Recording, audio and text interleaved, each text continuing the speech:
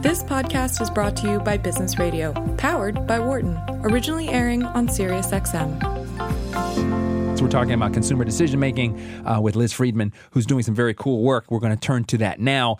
Liz, I was reading your JCR paper. Fantastic work. Congratulations, first off. Thank you so much. Listeners, you have no idea how hard it is to publish. And there's a journal called the Journal of Consumer Research. It's almost impossible, okay? It's like 90%, 99% rejection rate or something.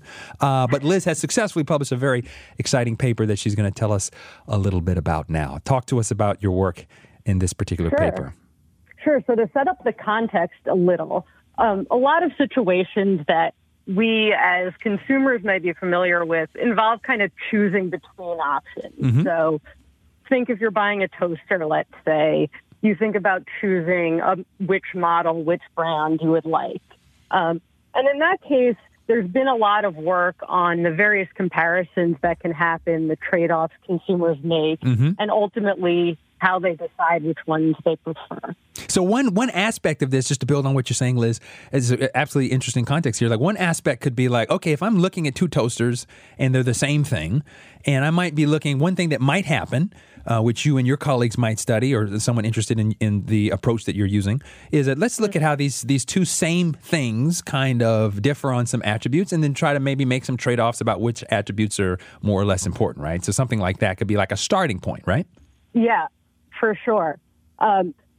So in my work, I'm focused on a slightly different situation where rather than making this choice between things like these two same toasters that differ on attributes, you're kind of more deciding, do I want something or not?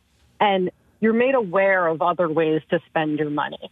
They're not directly which of these, but should I buy this toaster given that I know about this shirt that I liked last week, or a bill that I have to pay, or even another toaster that I saw at a different store. So it's not this direct choice, but rather an awareness of other ways you can spend your money. Gotcha. And that's absolutely, I mean, there's no person on the planet that would argue that that doesn't happen, right? Because that's just a normal process of understanding. I have a fixed budget in most cases, and I have a collection of things, you know, my list of things that I want and or need, and I'm just thinking about anything that might trigger, I'm thinking about that list, and it just so happens that perhaps things on that list might be quite different in terms of their categories, right? Yeah, and right. So the traditional economics view is that people have this whole list in their head at all times, and they just know if the thing they're looking at kind of falls high enough on that list to buy it. But of course, we know that that's not true in the real world.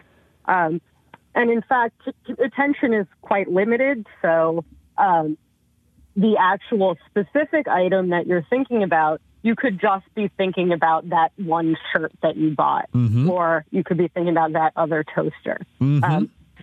So this work, I look at how that specific item that you can bring to mind can affect the decision of whether or not you choose to buy the original item.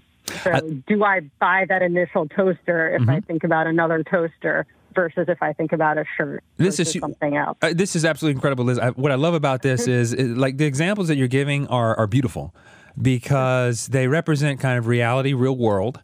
You know, you can absolutely think of situations where you're like, okay, I'm thinking about, two shirts, for example. I'm trying to make a decision about, getting an outfit that I'm going to wear for my McKinsey consulting interview. There it is, the two shirts. I'm probably not really thinking about, well, I could also buy this toaster or go to a dinner or go to the movie. I'm focused. So my view is focused there. You're focused. Exactly. But there are lots of situations where, okay, no, I'm thinking, I just have some money here and I'm thinking about just what do I want to buy right now? I'm in a different kind of mode, right? And this is what you're essentially studying, right? This is what I'm studying. And it could be that I think about what else to buy, or it could be that something in the marketing context makes me think about what else to buy. Very, very cool. So, and one example of that might be, Liz, I'm just thinking about how I am when I'm on Amazon. And I'm like, and I go there to buy something, and there's 100 other things. They're like, wait a second, I could get that, and that would be something that a marketer did that would suddenly change my mental how I'm seeing the context, which is, according to your research, might really, really change the intent to which I want to buy that thing that I originally started wanting to buy in the first place, right? Exactly, and that's exactly what we look at. So you could be on that page for a toaster, and there's that, customers who also bought who bought this also bought, or some other recommended product from an ad, like you said. And how does the specific product shown there affect whether they buy that toaster or not? And what's very cool, I'm sorry, I'm just so excited about your research, Liz. I apologize. But what's really beautiful, the second part of what's beautiful about this is that you can, in your approach, your research, very clean. Like you can look at these things. I was reading your paper. There's like 100 studies in your paper. It's absolutely fantastic. It's like study 1A to 1F. It's like, wow, okay. 10 studies just to show you like this is absolutely real and here it is. But very clean kind of, you are literally, taking clinically analyzing causally what you said. If this particular thing changes, suddenly this thing is dissimilar that I'm making in comparison to what I originally wanted to buy. It's not the same category. What happens to my intent with the target thing I wanted to buy, right? Exactly. So if I'm choosing between the two toasters or the toaster versus buying movie tickets or something like that, it's very, very different kinds of things. Give us your hypothesis. Yeah. So as you set up, we do look at whether that other item recommended is similar, like another toaster, or from a totally different category, like movie tickets. And whereas kind of the traditional choice literature would say, I just look at which one I choose more, which one I like more, and I'll buy it if I like it more, and I won't if I don't. We actually find that rather than this comparative process, a goal-based process matters a lot more. And so to explain what I mean there, people buy things in order to achieve goals. So if you're buying that toaster, it's to make your bread nice and toasty, enjoy some nice warm food, perhaps. Right. And because our attention is limited, and when we think about a goal, it becomes kind of the forefront of our attention span. If I'm thinking about my toaster goal, if I'm thinking about a toaster, a goal that it serves kind of comes to mind, this toasty goal. And that's now at the center of my cognition, let's say. And work has shown that when a goal is at the center of your cognition, it becomes more important to you. Ways to achieve it matter more to you. Motivation to spend money on it matters more. So it actually, from a retail or marketing standpoint, becomes very important to maintain that goal activation when people are thinking about buying something. So my hypothesis and what I show is that if you present a very dissimilar alternative, so I'm thinking about buying that toaster, and a movie ticket is shown, now I've introduced a second goal, enjoying a night out of movies. And introducing a second goal kind of decreases this intention I was giving to that first goal. I see. And by inference then, Liz, this is really fascinating. The consequence of this would be that I probably want the toaster less, right? Exactly. Right. So if your goal gets diluted or kind of put somewhere else, then you are less likely to purchase it. You want that toaster less, you spend less money on it. If in contrast, I had shown you a toaster or panini maker or something that kind of goes more with this toasting goal, now I'm still focused on it. So I still will buy that original toaster relatively more than if I showed you some movie tickets. Gotcha. And it's because you are in that, for whatever reason, whether it be an internal factor, Liz, or some external thing that's going on that the marketer has somehow affected, because goal dilution has been minimized, you are able to keep that goal center stage for the consumer, and you're able to maximize their purchase funnel response in the context of intent to buy because of that. Exactly.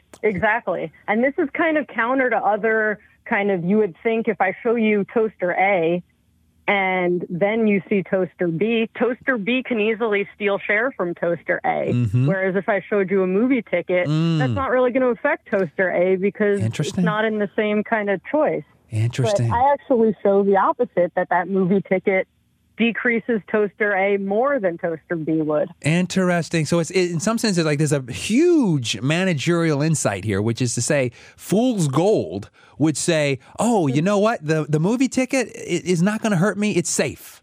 and you would be dead wrong according to your research, right? Exactly. Wow. Exactly. And I think, goals is not something that, certainly when I was a consultant, was not something that ever came up. But I do think it's very important for marketers to consider. And if we can kind of understand the psychology around goals a little better, it can help guide us which products to recommend and at what point of this purchase funnel. I think what's super interesting that's also, I want to build on that point that you're making, Liz, is that because your research now has clinically dissected the importance of goal focus and minimizing goal dilution on making sure consumers' purchase intentions don't drop because they are being exposed to a diverse set of product domains in their thinking around consumer choices.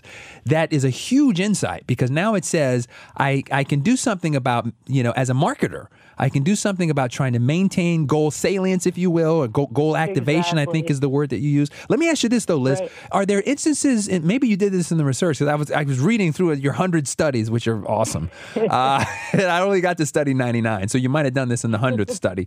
But because the logic is very interesting in the sense that one could imagine, I guess, and let me ask if you have an example of this, a situation where you have two completely different product categories. I mean, they're wildly different, but they serve the same goal.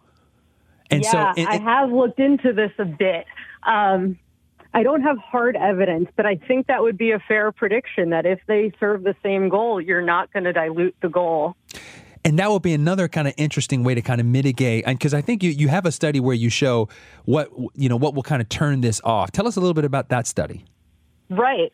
So this whole theory of a dissimilar way of spending money, of the movie tickets decreasing the importance of toasting, is that it can actually decrease the importance of toasting. Mm-hmm. But there are instances, say your toaster broke, mm-hmm. and you really need a new one. Mm-hmm. So that goal becomes super important to you. Mm-hmm. When a goal is super important to you, you're more likely to protect it from things interfering. Interesting. And so go ahead. So in some sense, what might happen in that context, two things that might happen, Liz, is fascinating with this research. Anything that will make the goal more important, is going to mitigate this dissimilarity effect that you document so eloquently in your paper. But there's lots of different ways you can make that goal stand up and be more important, right? You can make that goal appear to be somehow more self-relevant to them. I'm interested in studying identity. So if you can make that goal very much identity relevant, then you're going to power up the motivation to kind of stick to that goal and like sort of create this buffer, right? That would, at least in your theory would predict, be able to kind of hold off that goal dilution, that distraction from the alternative goal from the dissimilar product, right? Right. For sure. Any method, and there are a number, I think identity relevance is a great one, but any method of building up that initial goal should help kind of defend against these potential goal dilution effects. Very, very cool stuff. What are you working on new? We have running up, got probably a minute left. Yeah, what are you working on new? Following up this work, I'm trying to also identify how the other stages in the purchase funnel might be affected by this goal-based process. Okay. So here we looked at when the goal is kind of active, but the consumer has not yet decided whether or not to buy. So it's kind of still in this active phase. What happens if they then add it to the cart? Amazon will also show, I see. Kind of once you've added it to the cart, they'll show new products that you can continue shopping for. Wow. There, the goal-based account would predict that you've experienced some goal completion, and now this goal can kind of deactivate. And at that point, actually switching your goal, introducing a new important goal to you, can be more effective than staying on that original goal. Wow. So you're just going to systematically walk through the process and break this down like CSI style, just until we just have an incredible roadmap to understand this very, very interesting concept. That's one goal of the research. Very, very cool. Liz Friedman, thank you so much for coming on our show tonight. It was a pleasure to have you. Thank you, Marcus. It was a pleasure on my end as well. Excellent. Listeners, if you want to learn more about Liz and her research, you can go to yale.edu. For more insight from Business Radio, please visit businessradio.wharton.upenn.edu.